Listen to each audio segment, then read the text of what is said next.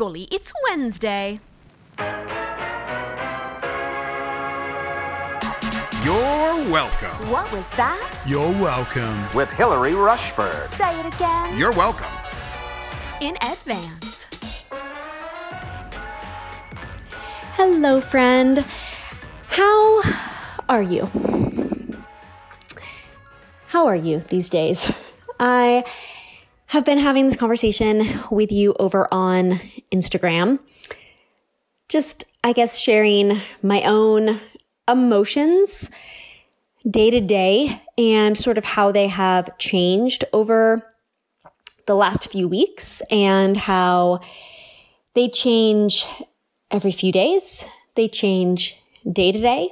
They change hourly sometimes. I can be actually doing pretty well, and then suddenly I can be really frustrated about something, and then I can get back to feeling rather optimistic again, and then I can feel sad, and all of this has happened in the span of 2.5 hours, which is not an emotional roller coaster that I am used to, and yet I am hearing and seeing from you in your comments on my Instagram posts and your voting on Instagram stories and your DMs and the live calls that I'm doing with my Elegant Excellence Mastermind students. I am in our private group. I'm really seeing we are all going through a lot of emotions, and sometimes we are up and sometimes we are down, and sometimes we are really surprised and confused by what our emotions are. And today's episode is part 3 of a 3-part series on the New York Times bestselling book, Lost Connections, uncovering the causes of depression and anxiety. And I recorded this episode a month and a half ago. Gosh, that feels like forever. I recorded it at the end of February before I left for Mexico. And it was queued up to share with you a few weeks back. And I have really been struck by how relevant these topics are, because this book on depression and anxiety, we are all experiencing depression and anxiety, even those of us that do not normally experience depression and anxiety, because we are going through crisis, trauma, grief. We are in a terrifying once-in-a-generation global pandemic. So we are experiencing emotions either that we are not normally experiencing or on a more heightened level, or as I said, a more back and forth sort of bipolar feeling. And yet what so often it goes back to are core reasons why anyone would feel depressed or anxious or deregulated. It just happens to be because of a pandemic, which is not what we are typically associating it with, but it goes back to feeling disconnected and out of control and all manner of things that are understandable. And we would understand if you lost someone to cancer or you suddenly lost your job. We would understand these things as normal. It just happens to be we are all going through them at the same time. And there are sometimes multiple things all happening. And today's topics from the book are around loneliness, friendship, and connection. And this general premise, this book is so well researched that it does show these are foundational things we struggle with that are just heightened at this time. And the topic of today of being disconnected from other people. In some ways, I see that we feel less right now, and in some ways we feel more. We may feel less disconnected because in this really rather beautiful and captivating way, we're all having a shared experience. And I would say that is one of my favorite parts of this. And I want to acknowledge that lives are being lost, and I'm not simply being like, what's an upside, but something that will be beautiful, that we will tell our children and our grandchildren about, are those moments of the people in Spain and Italy and France who are singing outside of their windows, out of their balconies, in the apartments, and they're having these moments of connection. And the fact that right now, every single friend you have is struggling with the same thing as you. Because normally when you're going through a breakup, your girlfriend who is married with 2 kids and you're over here being single, she doesn't understand. You guys are going through very different things. You've lost your job and your other girlfriend's job is really taking off. She doesn't understand. Right now, we all understand. We can't leave our houses. People are dying. I mean, there's so much that we have in common. Even though our experiences are different in those, we may feel less disconnection because I'm like, we're all walking through the same thing. And I can share my very real emotions every day. And no one's like, oh, you're just feeling really emotional and you felt the need to come over on Instagram and share it. People are like, oh, thank you for saying that I'm not the only one. I had that exact same thought today. Or thank you for putting into words exactly what I'm struggling with. I couldn't quite put my finger on it. Or maybe you are feeling more disconnected because it's highlighting our different experiences. Maybe you are the single girlfriend amongst all of your friends and you're like, I am feeling more disconnected than ever because I am so incredibly lonely and my friends are together. Or I'm feeling more disconnected because I am an extrovert and normally I have my own sense of wishing my relationships were different or feeling a little bit lonely. But oh my gosh, I have never felt more disconnected because I'm such an extrovert. Or I feel more disconnected because I have less money or a smaller space, or I'm in a tiny apartment and I'm watching these people in huge mansions or that have all of this money or whatever. And so I'm feeling more disconnected because I'm thinking we are having 2 very different experiences. Maybe you are feeling less disconnected because you have more time with family. You might be spending more time with your partner than ever before, and you might feel more beautifully connected. You're spending more time with your kids. You're on FaceTime with your mom more often. You're on FaceTime with your girlfriends more often. You're feeling more connected because you have more time.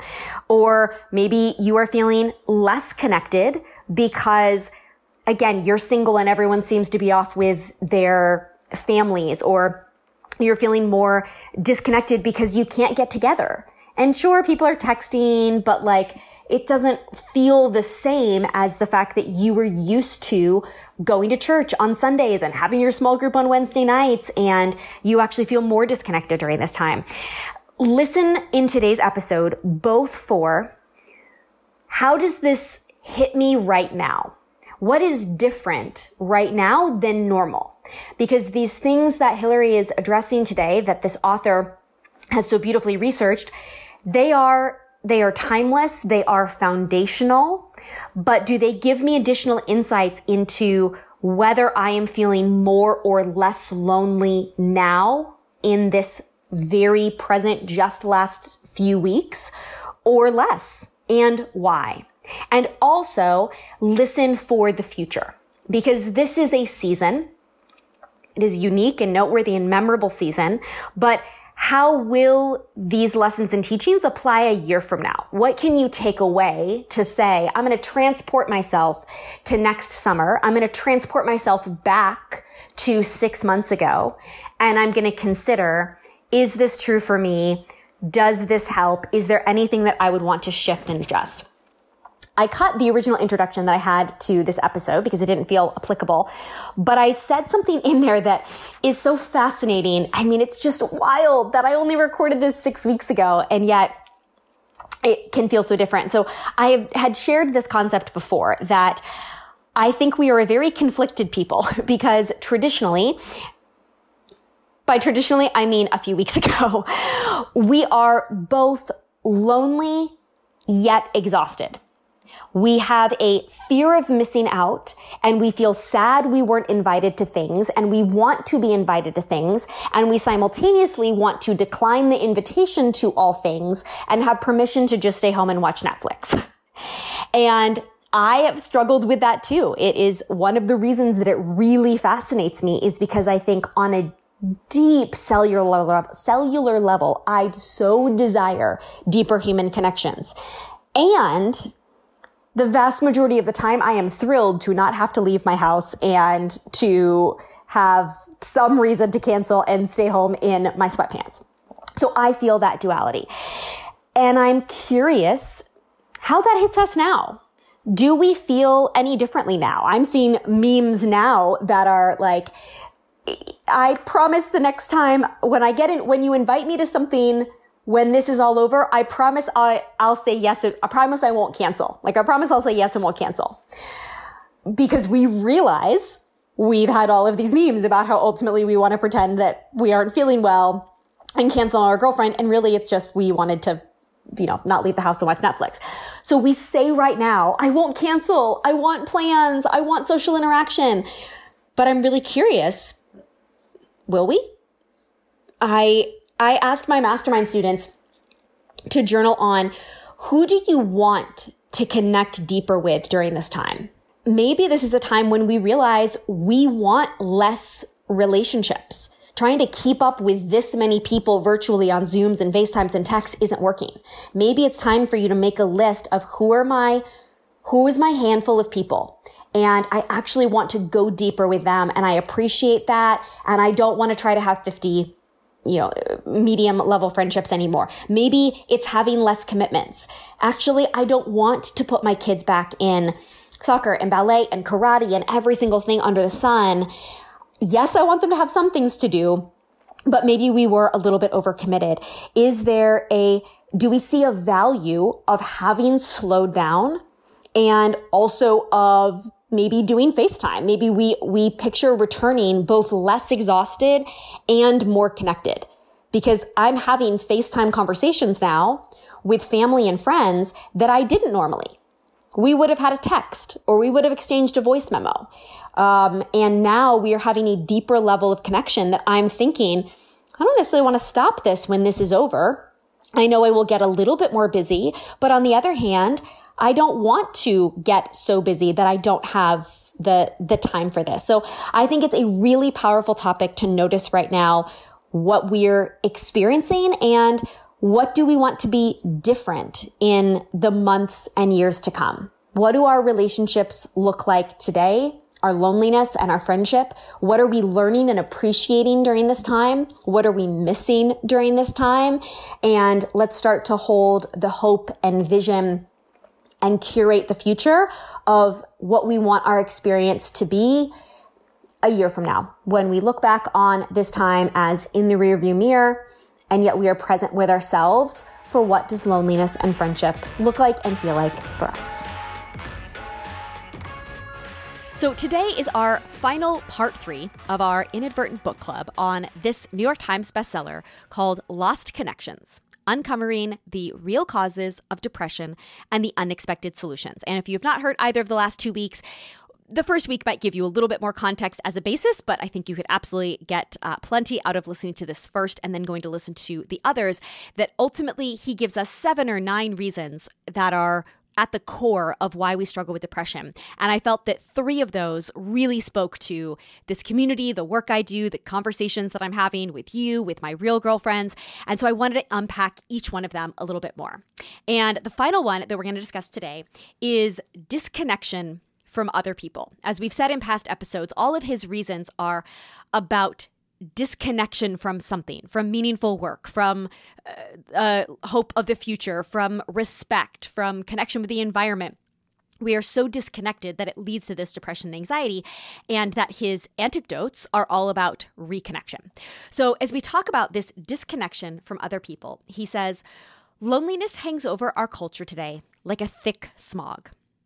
Feeling lonely, it turns out, causes your cortisol levels to absolutely soar, as much as some of the most disturbing things that can ever happen to you. Becoming acutely lonely, experiments have found, is as stressful as experiencing a physical attack. It's worth repeating. Being deeply lonely seemed to cause as much stress as being punched by a stranger. They did a study in which they recorded how many friends and healthy social connections each person had. And then they deliberately exposed them, with their knowledge, to the cold virus. And they found out that the people who were more isolated were 3 times more likely to catch a cold than the people with close connections. Over 9 years, they studied another group of people and found out that isolated people were 2 to 3 times more likely to die. Loneliness itself seems to be deadly. Being disconnected has the same effect on your health as being obese, which until then was considered the biggest health crisis the developed world faced. Lonely people are also anxious, have low self-esteem, are pessimistic, and are afraid other people will dislike them.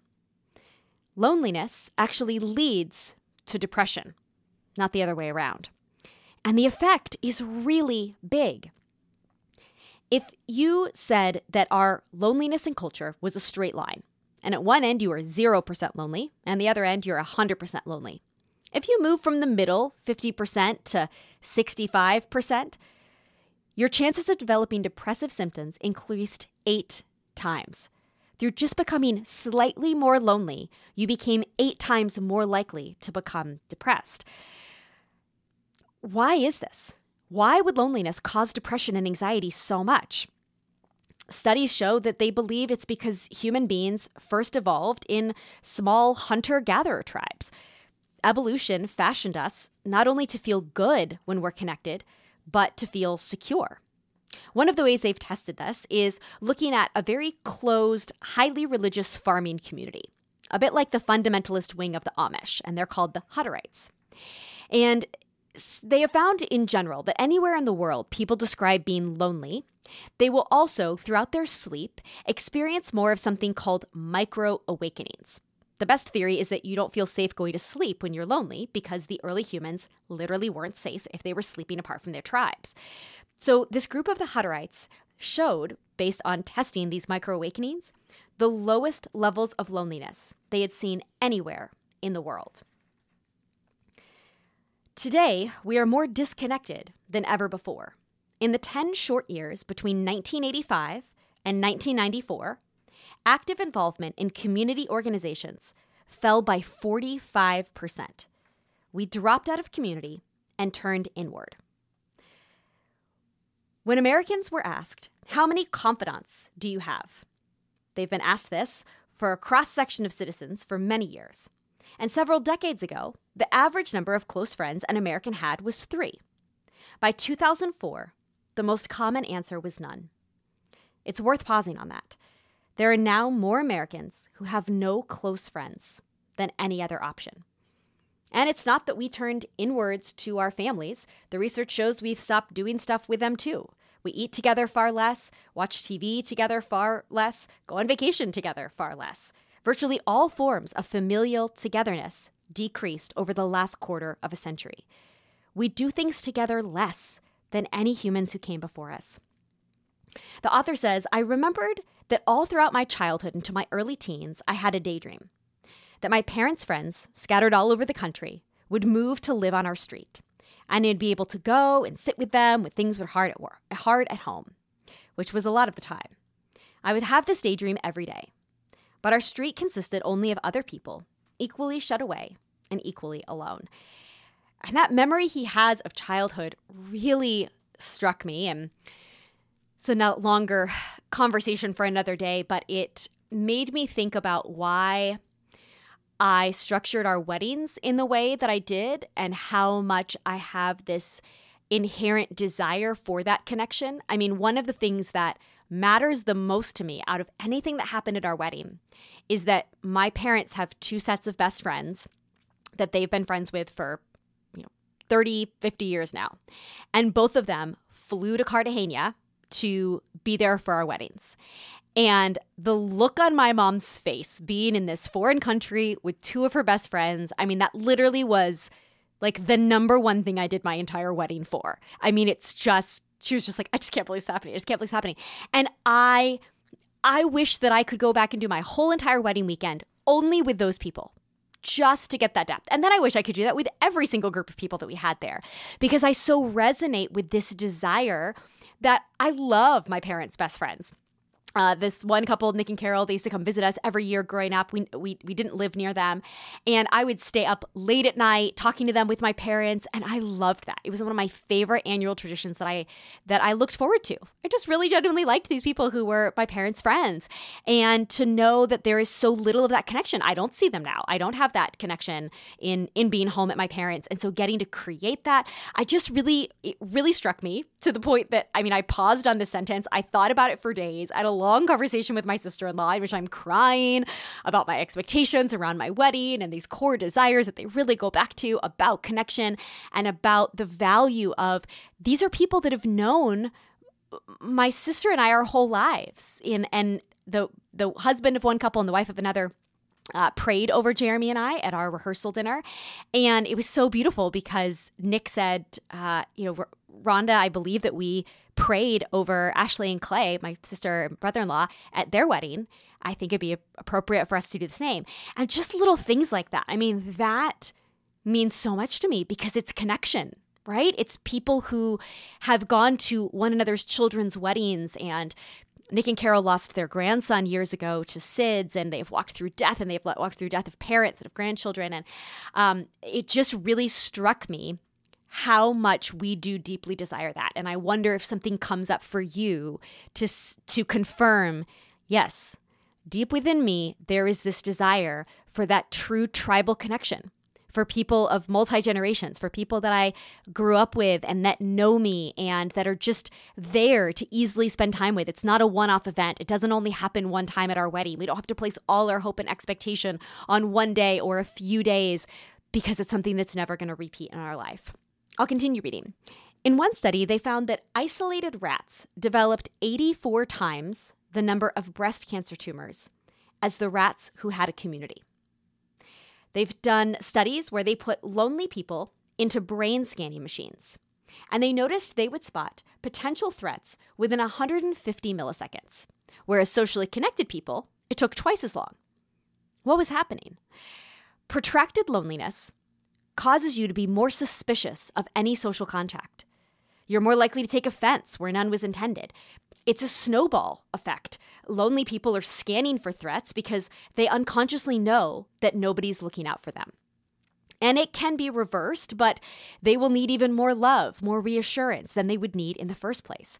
But the tragedy is many depressed and anxious people receive less love as they become harder to be around. I can relate to this in my life. There is someone, an older individual in my and Jeremy's life, and this is exactly what I thought of. They are exactly who I thought of when I read this, that it's like they will blow up family situations to be a level 10 offense when the rest of the family's like, there was no offense intended. What just happened? I don't know. Do you understand? I'm really confused. And I read this and I was like, it's because there's a heightened awareness. There's an expectation because this person is highly lonely, highly depressed, and highly anxious, that it has become this snowball effect that they are prepped for that to happen. And of course, they blow up, they cause an issue, they cause more loneliness, more disconnection, and then they prove themselves right. And then because the rest of the family thinks, well, they're so irrational, I don't know how to get through to them, everybody kind of pulls away. And it just really broke my heart to understand how this was happening, but it gave me some language to have a conversation with someone else in my family to say, here it explains in this book what's happening. This is why it seems wild to us, but this is what's happening. And we can make a difference, but we would really have to pour into this person and know that it is going to be hard. And I can even look back in my own life at times that I felt more disconnected and more suspect of people. And I was harder to be friends with because I was expecting that you were going to disappoint me. I was expecting that you were going to hurt me. I was expecting that I was going to be too much for you. That may be something you can relate with or someone else in your life. And hopefully it gives us some compassion to understand those are people that are feeling disconnected. And while we aren't called to save everyone, if this is someone that you feel called and compelled to in your life, know that it will take extra effort, but it is possible. I have just seen in my own life how much emotionally healthier I am in the last decade, and therefore I know that such growth is possible.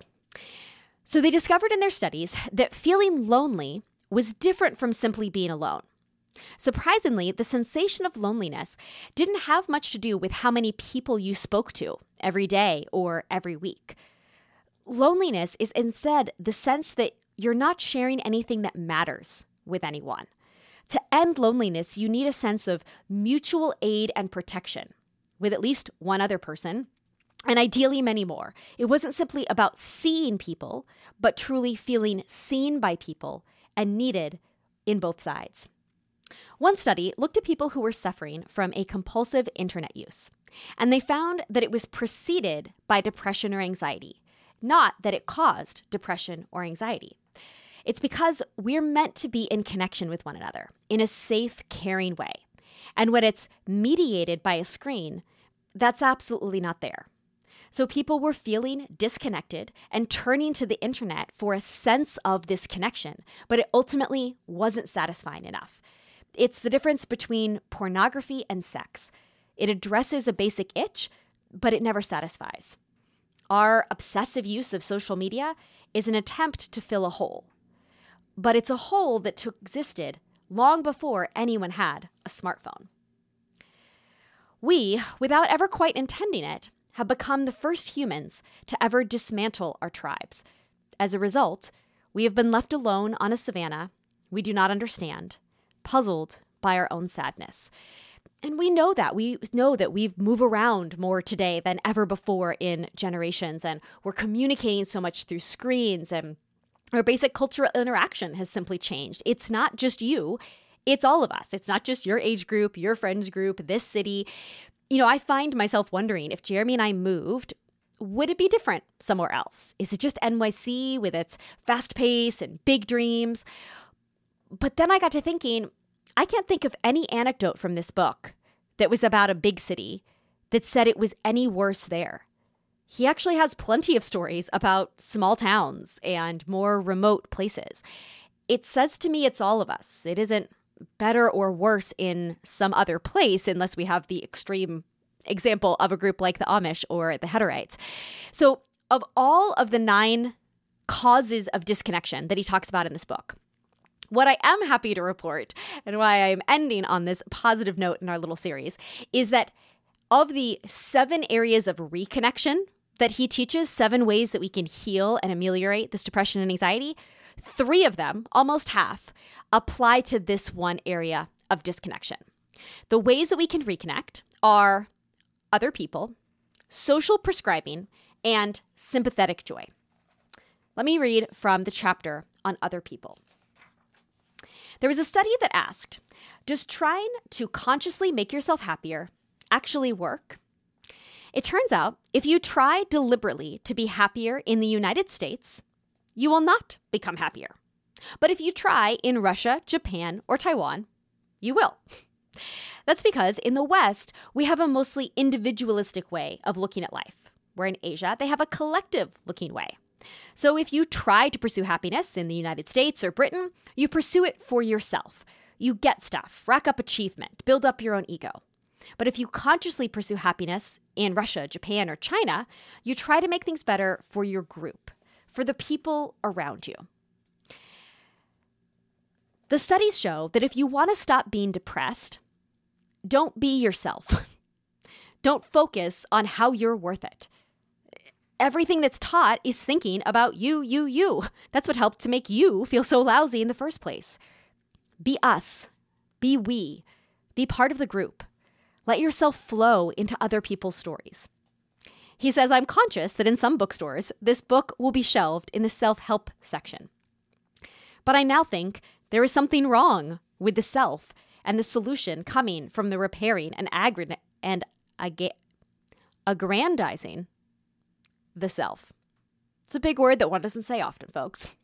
So he says, now when I feel myself starting to slide down, I go to see a friend and I try to focus very hard on how they are feeling and make them feel a little better. Even if you're in pain, you can almost always make someone else feel a little better. Back to communities like the Amish or the Hittites. The Amish give their children the opportunity as to whether or not they want to join the church. They get to leave for 2 years and go live in the broader culture at large, and then decide whether or not they want to rejoin. And around 80% choose to join the church. Their culture has chosen to consciously slow down, and they don't see that as a deprivation. And the studies have shown they have significantly lower levels of depression than other Americans, largely because they have such a profound sense of belonging and meaning. He says, when life comes to an end, if you get to heaven, it's interacting with people. That's how we look at it. If your picture of a perfect afterlife is being with the people you love all the time, Why wouldn't you choose it today? And that heaven bit, again, really got me. Feeling all kinds of emotional about our wedding. It's like I said to Jeremy when our 1-year anniversary came up, I guess almost 2 months ago now, I said, like, I was crying to him and I was like, it's like I want more time with all of those people. I want 10 long weekends back to back with every single group of people that we have there. My favorite part of our wedding, one of my very, very, very favorite parts, we stayed at 2 boutique hotels. One of them was smaller, and it's where the actual wedding was, and it couldn't house everyone. And we stayed there with my family, my parents' best friends, my business partners, a couple of my close friends from New York that I had known the longest, and my family, if I didn't say that. And every morning I would come downstairs, and there was one really long, huge table, and it's beautiful. It's like behind all this draping ivy, and there's these arched stoneways. I don't know how to describe that, but anyways, it's this beautiful long table. And I would just come downstairs, and all of my favorite people would just be having breakfast together. Like my friend Alex, who I've known for 10 years, and my business partner at the time, who I absolutely adore, and his little daughter sitting next to my niece, and my parents' oldest friends, and my husband, and just everyone is just hanging out. And it's just like, and one of my great regrets is that I never took a photo. I wish I had a photo. It is what I would have framed sitting in front of me right on my desk right now. I know it would be one of my favorite photos. So I've just had to work a little bit on my mindset that, okay, God, okay, universe, maybe the reason I don't have that photo is because it's meant to stay in my imagination. And different people are meant to rotate throughout it. It's not that set group of people that are fixed that were there. Because truly that table is what I envision heaven is like. I mean, that's the dream, right? Like, if you believe in heaven and if you believe it's this idyllic place, then are you with me that maybe it's just a big long table with all of your favorite people just hanging out? It's leisurely. The sun is warm. There's beautiful flowers. The fruit juice is amazing. The pastries are phenomenal, and you're eating all the gluten because you're on vacay, so who cares? Like, just this is heaven. And it just happens all the time. So I thought, okay, this is really convicting to me, because if that is my dream, if that is what I desire the most, if I am in tears because I just wish we could do our wedding all over again, not because I could wear the dress, not because of the party, just to have breakfast in a small group with every single group of people that were important to us there. Okay, then what's getting in my way, for real, from having that more in my life? No, I don't have friends banging out my door all the time, constantly inviting me to brunches and coffees and trying to recreate that.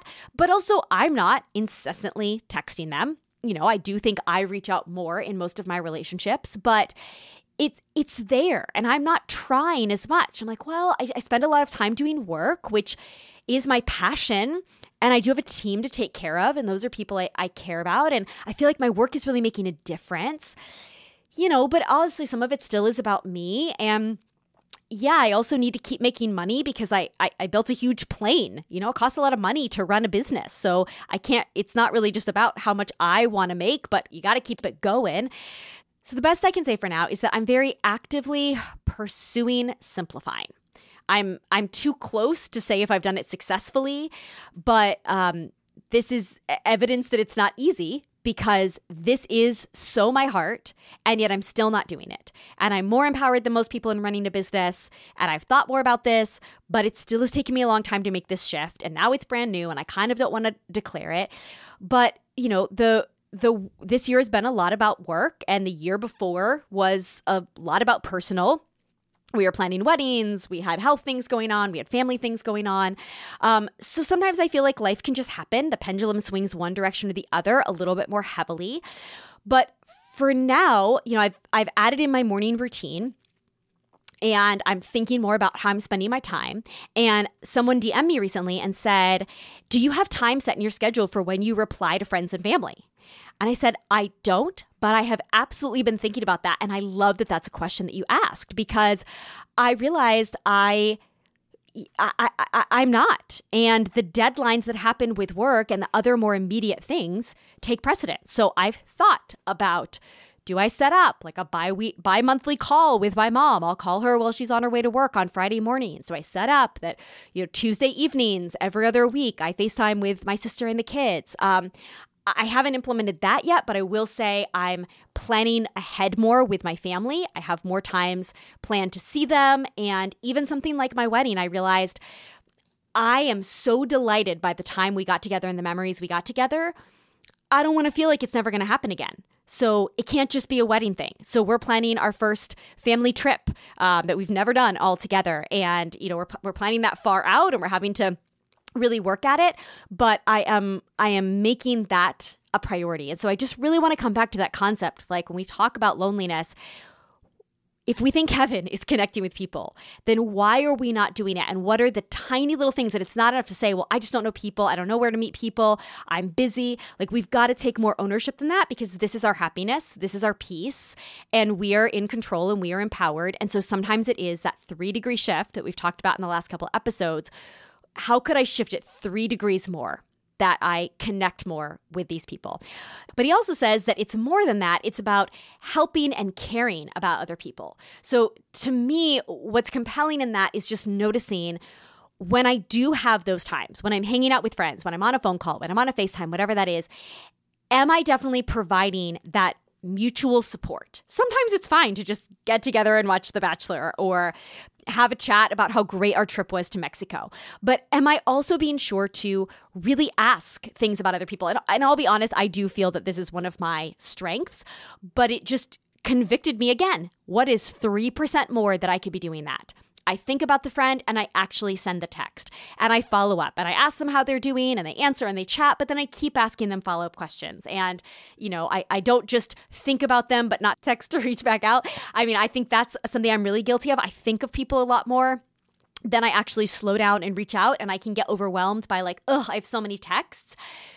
Okay, Hillary, let's think about the 3% shift. When could you put time in your week to actually reply to those texts? Because you're wanting these connections, and yet people are reaching out and you're not getting back to them. So it just has me thinking, how can I do that even more? And what am I choosing over that? Very specifically, what is stealing that 3% of my joy and shifting it towards disconnection and therefore more unhappiness?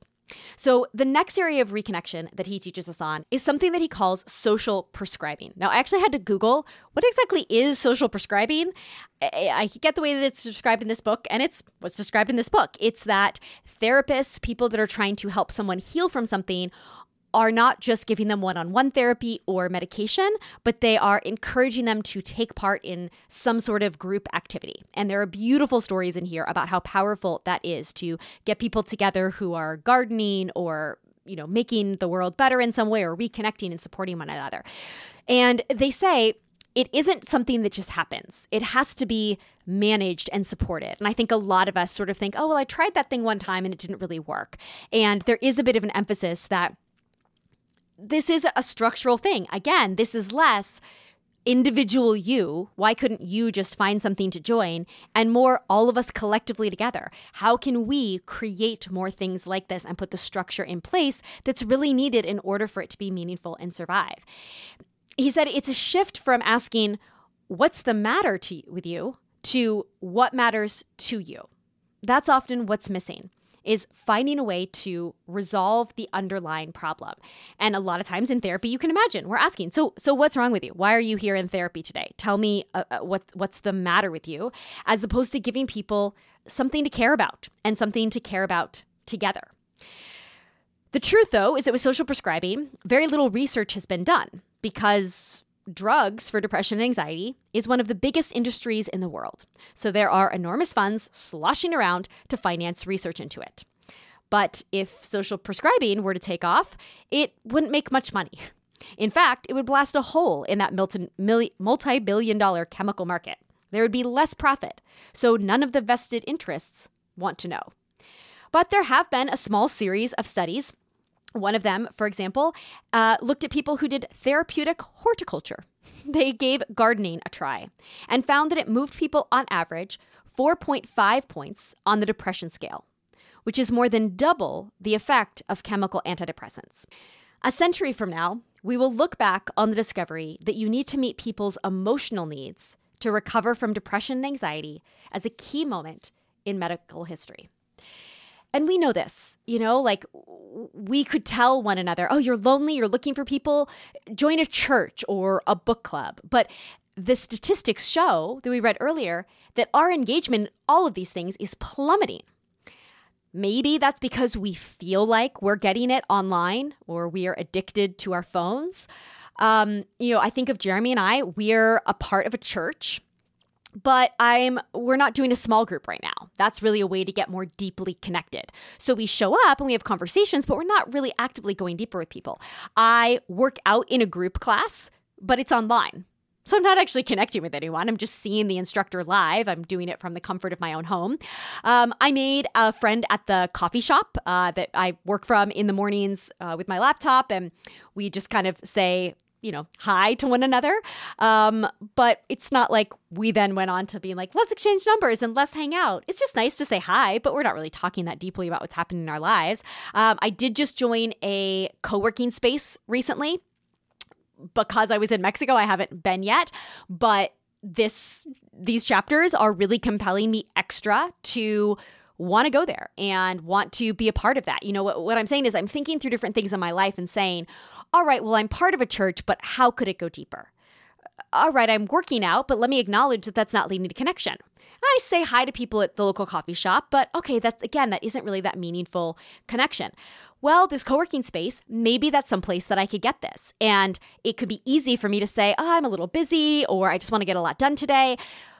But if I think back to this book, this seems like a pretty compelling reason to say, this might be something really important for me to add into my schedule. To say, I'm going to go to the co-working space 2 days a week, and I'm going to add into my schedule an hour where it's okay if I just get stuck in conversation. I'm not going in with blinders on, trying to power through work and get it done. I'm going there, but I've got to allow that space in my schedule. I can't say that I'm on a deadline to finish, a podcast episode and then also go and want that connection. So I'm just paying attention to those little shifts.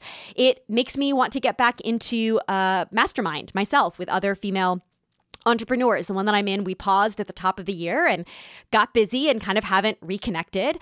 And again, it just get really honest with myself. Like, am I doing this? What more could help? And what could that be? Could it make me 3% happier, less lonely, more connected? And it doesn't mean that you're talking all about you. It could also be listening to and supporting other people. So when I think of going to that co-working space, will I feel better and more connected, both by going and sharing and letting people get to know me, and by giving business advice and encouragement and sharing and really listening more than I talk. Again, just these little 3% shifts. Because as we've said over the last few weeks, we probably wouldn't say, oh, I'm materialistic and I have junk values. And we might not say, I'm incredibly lonely. But we all would have some element of that. And I know from my podcast topics that friendship, for example, is a very popular episode that we've done. I think a lot of us crave that, and it feels elusive and it feels far and it feels hard. And how do we do that? And it's not quite what we want it to be. And I think to me, it's just saying, again, how can I make it 3% better? How can I just head in that direction and acknowledge that this matters? And I don't have to have all the answers, but what's a 3% shift I could make in my schedule, in my priorities, in the emphasis that I'm placing on this in my life? So the last chapter I want to share is on sympathetic joy, which is a concept I had never heard of, and yet it is an ancient technique, which is really beautiful. It's the idea that if you can be happy for others, there's always going to be an endless supply of happiness available to you. And you can read in the book how you go about this sympathetic joy meditation. Perhaps it's something you can even Google. But what this researcher found was that the things she'd been trained by culture to envy were in fact the least valuable things we have. Who's envious of someone else's good character or someone else's wonderful treatment of their spouse? You're not envious of that. You might admire that, but you're envious of what other people have materially or status-wise. Isn't that compelling? Isn't that compelling to realize that what we're jealous of is not, look what great character she has, look what, like, the things that actually matter. I just found that so compelling. Another study showed that if you had done something similar called the loving kindness meditation, you were almost twice as likely to help somebody else when a situation was presented in front of you. You could double your compassion through doing this practice even for a short time, which in turn would lead to a greater connection with other people. They found other psychological changes that people can try too. There's evidence that people who pray become less depressed. Cognitive behavioral therapy, which is something that I've talked about before, has a small effect that should be combined with social change if you really want the best results. So it isn't just your thoughts, but then the actions that you go afterwards. But ultimately, this is all about using our thoughts to find a way to get back to reconnection.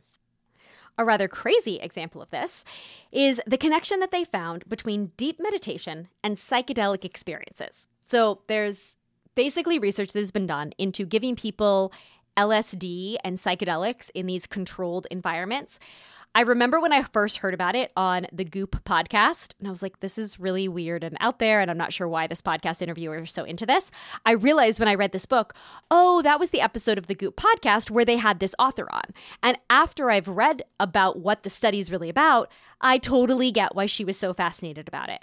Because what it really does is it separates your sense of ego and self-importance. You gain a radically different perspective on yourself. One of them says, you could say people have forgotten who they are, what they're capable of. They've gotten stuck. Many depressed people can only see their pains, their hurts, their resentments, and their failures. So it turns out that deep meditation, or these psychedelic experiences that, again, are only taking place right now in controlled environments, what they're doing is kind of allowing someone to zoom out. It's like you're looking at the lake of humanity, and you get that radically different sense of perspective on yourself. Back when we talked about the teenagers that couldn't look towards the future, we talked about that in last week's episode. If they were struggling with depression, they just couldn't even think about what their goals were 5 or 10 years from now. That's that same sense of getting so stuck in the pain of what's happening in your life. You just can't zoom out and see the bigger picture. See that actually things are going to be okay. There's hope, there's a future, there's growth. And what these things do is get our brains to kind of release and unlock and sort of get our egos unstuck to sort of be able to zoom out and realize, oh, this is what the whole wide world is about. And this isn't all about my pain and my problems. The thing is that our egos protect us. They guard us. But when they grow too big, they cut us off from the possibility of connection. And to people who only feel safe behind walls, dismantling their walls doesn't feel like a jailbreak. It feels like an invasion. So they found that some people who went through this experience actually felt very traumatic in the psychedelic experience because they were like, wait a minute, my ego's gone. And I have hidden behind the walls of my ego for so long to protect myself from the world. Like, this just feels like being naked. But for most people, it felt like a relief. Like, oh my gosh, I've been, stuck inside those walls, and now I have this different vantage point. The goal in the long term isn't to annihilate the ego, but to return us to a healthy relationship with our ego. One of the women who was in the study was a receptionist in a quite degrading job. And then she'd done this psychedelic experience, and she had this awakening that materialism doesn't matter, what we talked about 2 weeks ago, that we're all equal, that our status distinctions are pointless, what we talked about last week.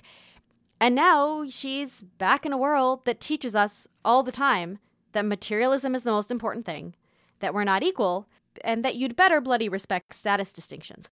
She returned to a cold bath of disconnection. And slowly, she became depressed again because the insights she had gained through the psychedelic experience couldn't be maintained in the outside world as it currently exists.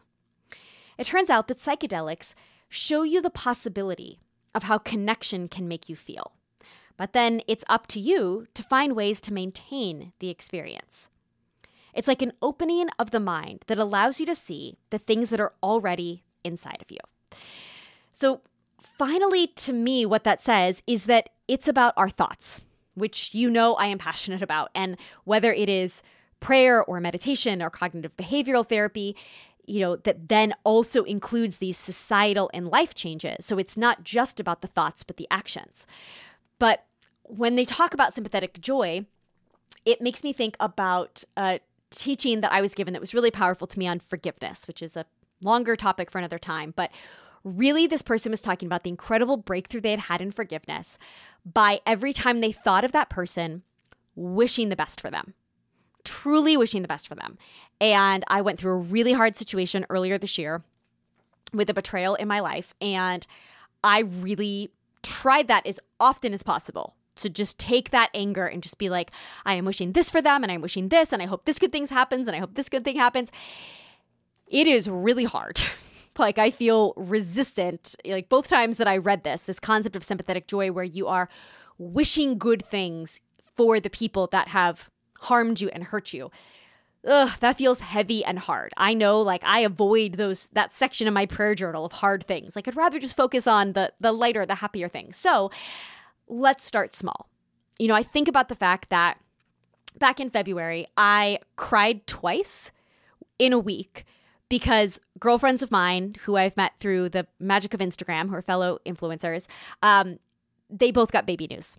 My friend Ashley Lemieux found out that she was pregnant, and my friend Jasmine Starr had been matched with her new adopted daughter. That's sympathetic joy.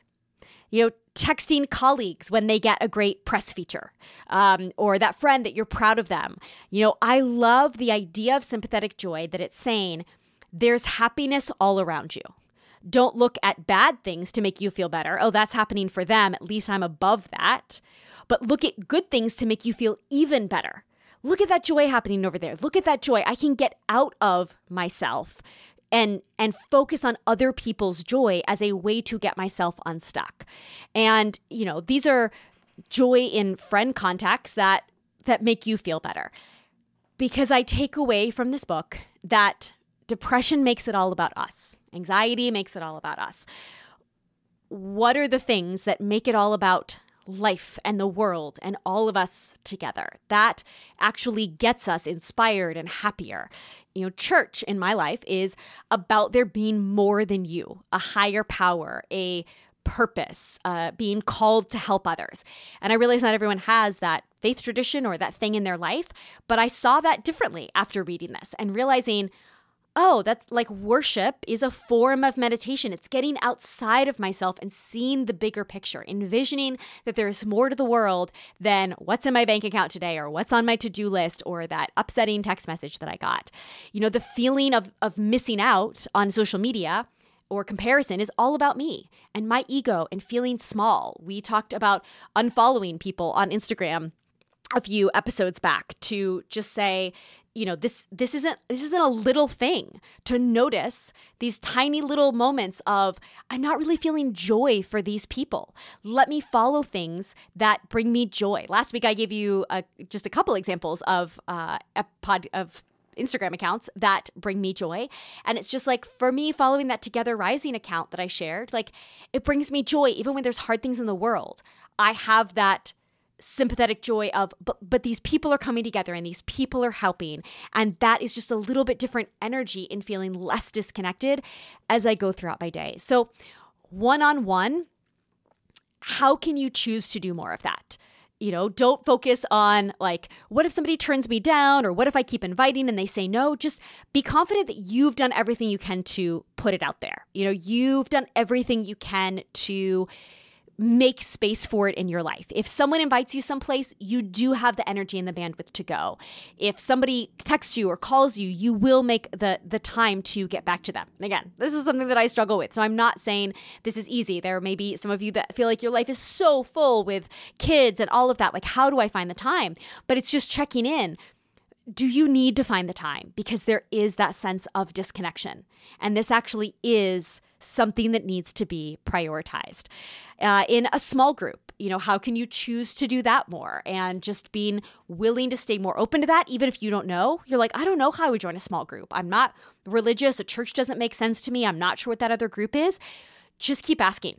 Keep praying about it, journaling about it, seeking it, looking for something one day a month. It can be a political rally, or it can be a book club, but saying just one day a month, I'm going to go do something in a small group way. And I'm going to be okay in the beginning that I might not make all these friends and it might not be an instant connection, but I want to keep leaning in. I don't want to start leaning out because I'm not getting it. And for all of us, just as a collective, how can you tap into that mindset more? Whether that's meditation or worship or therapy or finding some place that does the psychedelic treatment, but that we are working on that mindset of seeing all of us all together, being less focused on ourselves. And again, this is one of those things I don't think any of us would say, oh, I'm very egotistical. But you just realize our thoughts are all about us so often. I mean, how we're going to survive the day? Are we going to get this thing done? Is somebody going to like this? Are we going to be under budget? Do we have the money for this? Like whatever. And so just how often are we zooming out from that? And I feel more convicted about meditation or worship or these things that I dabble in or I have in different areas of my life. But if I do that more, am I creating more spaciousness to be less focused on myself? And the data here shows I am more likely, if I have done those loving kindness meditations, to help other people, to be more compassionate to other people. And of course, that brings me back into a state of connection. So the advice throughout the book is the same for everyone, which has to mean that we are all out there and we need to do better all together. You know, this 3 of the things to reconnect are about making more relationships. So if you feel lonely, you're not alone. It's everyone. It's all of us. We're all too busy. We're all thinking of ourselves too often, too in our ego, too busy with work to commit, you know, too negative that people aren't out there to make the time or to try. And I realize this is an area that I can get, if not hopeless, just not very hopeful about. Jeremy really helps me to remember, like, if not this, then something better. If it isn't this friendship, if this friendship isn't serving me, if this friendship is kind of fading away and I don't hear from them as much as I want, I don't see them as much, and I feel like I'm pouring in more than they are, okay, then if not this friendship, then something better. I don't know, do I part from that friend to create that space? Or do I just hold it with a more open hand? I don't know. If not this community, if I'm not getting everything out of this community or this season of friendship or people in my life, okay, then I believe that if not this, then something better. And I can be grateful for what I have, but I also can keep believing that it gets better and that there are so many people out there. Because I think the hopelessness can come from, okay, we're all reading this book. We all feel disconnected. Why is it so hard to get people to make plans? Do you know what I mean? Like, it's just, let's get real about it. You're like, okay, so apparently we're all lonely, but seriously, Hillary, I've asked my friend 3 times to get together and she'll never make it a priority. I get that tension. See, the very first thing I said at the top, we are very conflicted. We are very confused. And I think it's just being honest with ourselves about it and believing if we are all this lonely, then there are other people out there that also want to do it better. And maybe it's not that girl that you're reaching out to. Maybe she's not in the season. She's prioritizing work a lot in this season. She's prioritizing something else. Maybe she is a little less happy and a little less peaceful because of this disconnection, but she's not ready to do something about it. But it's trusting that there's another girl next month around the corner.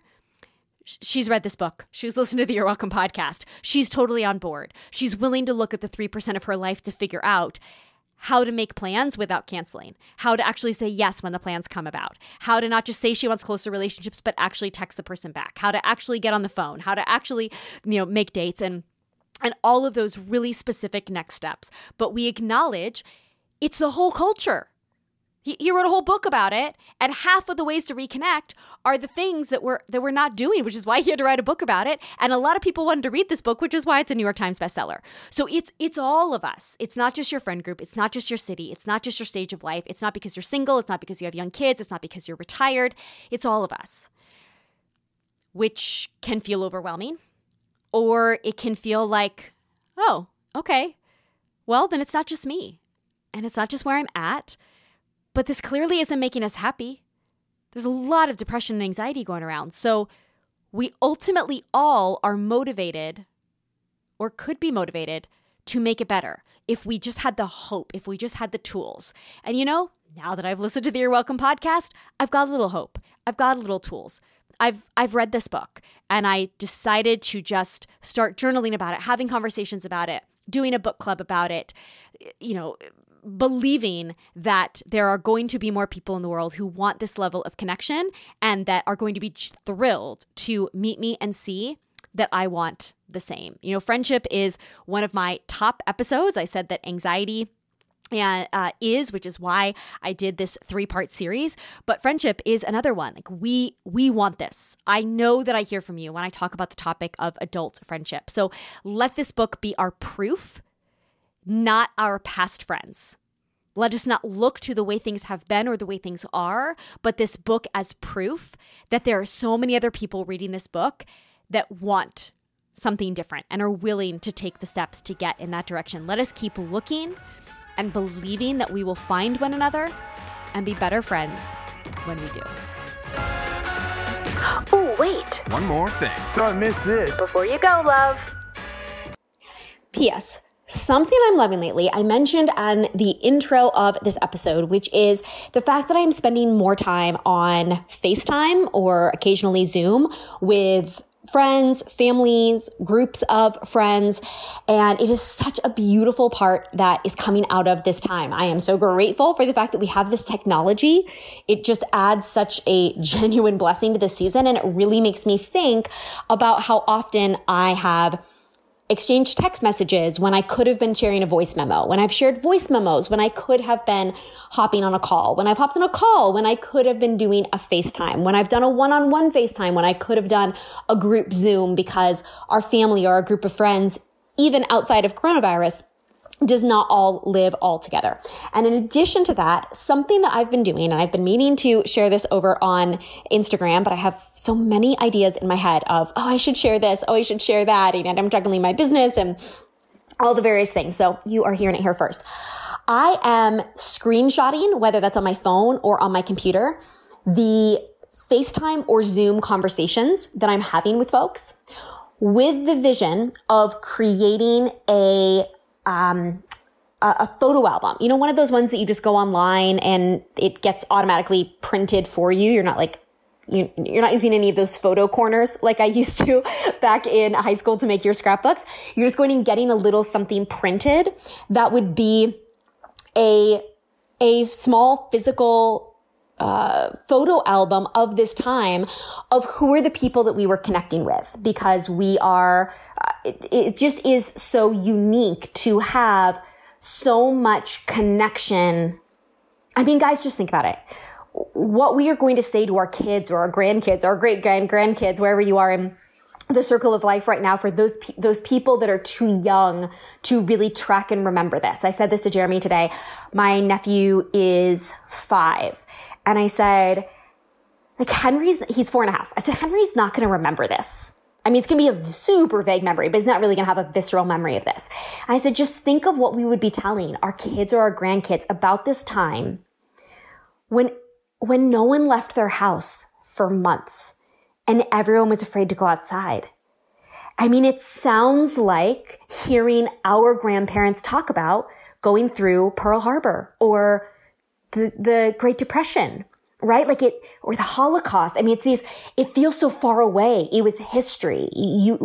Most of us didn't live through, except for our older generation of listeners here. But it will be this unique thing that we experienced. And I've just been taking these screenshots to put together a photo album to say, 30 years from now, how cool would it be to look through with our niece or nephew or kids or whomever of just what's this, Aunt Hillary? Remember when there were those few months when there was that pandemic and no one could leave the house and we would just talk to one another? And imagine what the technology is going to be like at that point. Maybe it won't be FaceTime and Zoom. It'll be like virtual reality. And we're like, we didn't have virtual reality then. We didn't have these holograms at that point. So we would just call and talk to each other over video. And here were your grandparents and here was your mom. And these were all of Uncle Jeremy's groomsmen. And this was Uncle Jeremy's birthday. And, this was when our friend told us that she was pregnant. And just to have kind of this capsule of this time in a very easy way. All you got to do is take a screenshot when it's happening. And then eventually we can find one of those online things when all of this is over to pop it up and just kind of have that as inexpensive, easy, but sort of tangible way. I'm not a big DIY crafter type person. I have so much to do with my business that I will come up with these ideas and then I just will not ultimately end up following through on them. I have so many ideas that I'm like, I'd love to do something with my wedding dress, with the lace for my wedding dress. Yeah. Okay. It's been a year. I haven't even started on that project, but this project feels like it is something simple and feasible to do. And I think right now it's somehow just giving me a little bit of extra like joy and something in every one of those calls to be like, you know what? I'm going to remember this years from now. There's going to be a time when I look back, and I don't know that I will look back fondly necessarily, but this is a unique experience in our lives. And we are going to tell people about this in future generations that can't imagine it. I can't imagine if my family before me talked about a time when nobody left their house for 3 months. I mean, it seems unfathomable. I've never heard that before. And we're going through it. And, I think for better or worse, this is our story. And, myself personally, I'm just enjoying the idea of creating a little bit of art, a little bit of storytelling, a little bit of, capturing lightning in a bottle of what these moments are like. So in case that inspires you or the people in your friends or family, I will pass that on to you. Thank you so much for listening today, and please share this podcast with your friends. It is such a beautiful resource in this time. We have so many incredible episodes that are blessing people in this season, and please continue to lean in and be present on Instagram, and do not hesitate to reach out to me over there and tell me what you are going through. You can swipe up here and leave a voice memo with more podcasts coming and Instagrams coming. I truly want to know what you are wrestling with, what you are working through, what kind of topics and content I can help to speak to, support you, entertain and educate and inspire and delight and bring empathy and all of the things in this season. So I will see you over there with grace and gumption.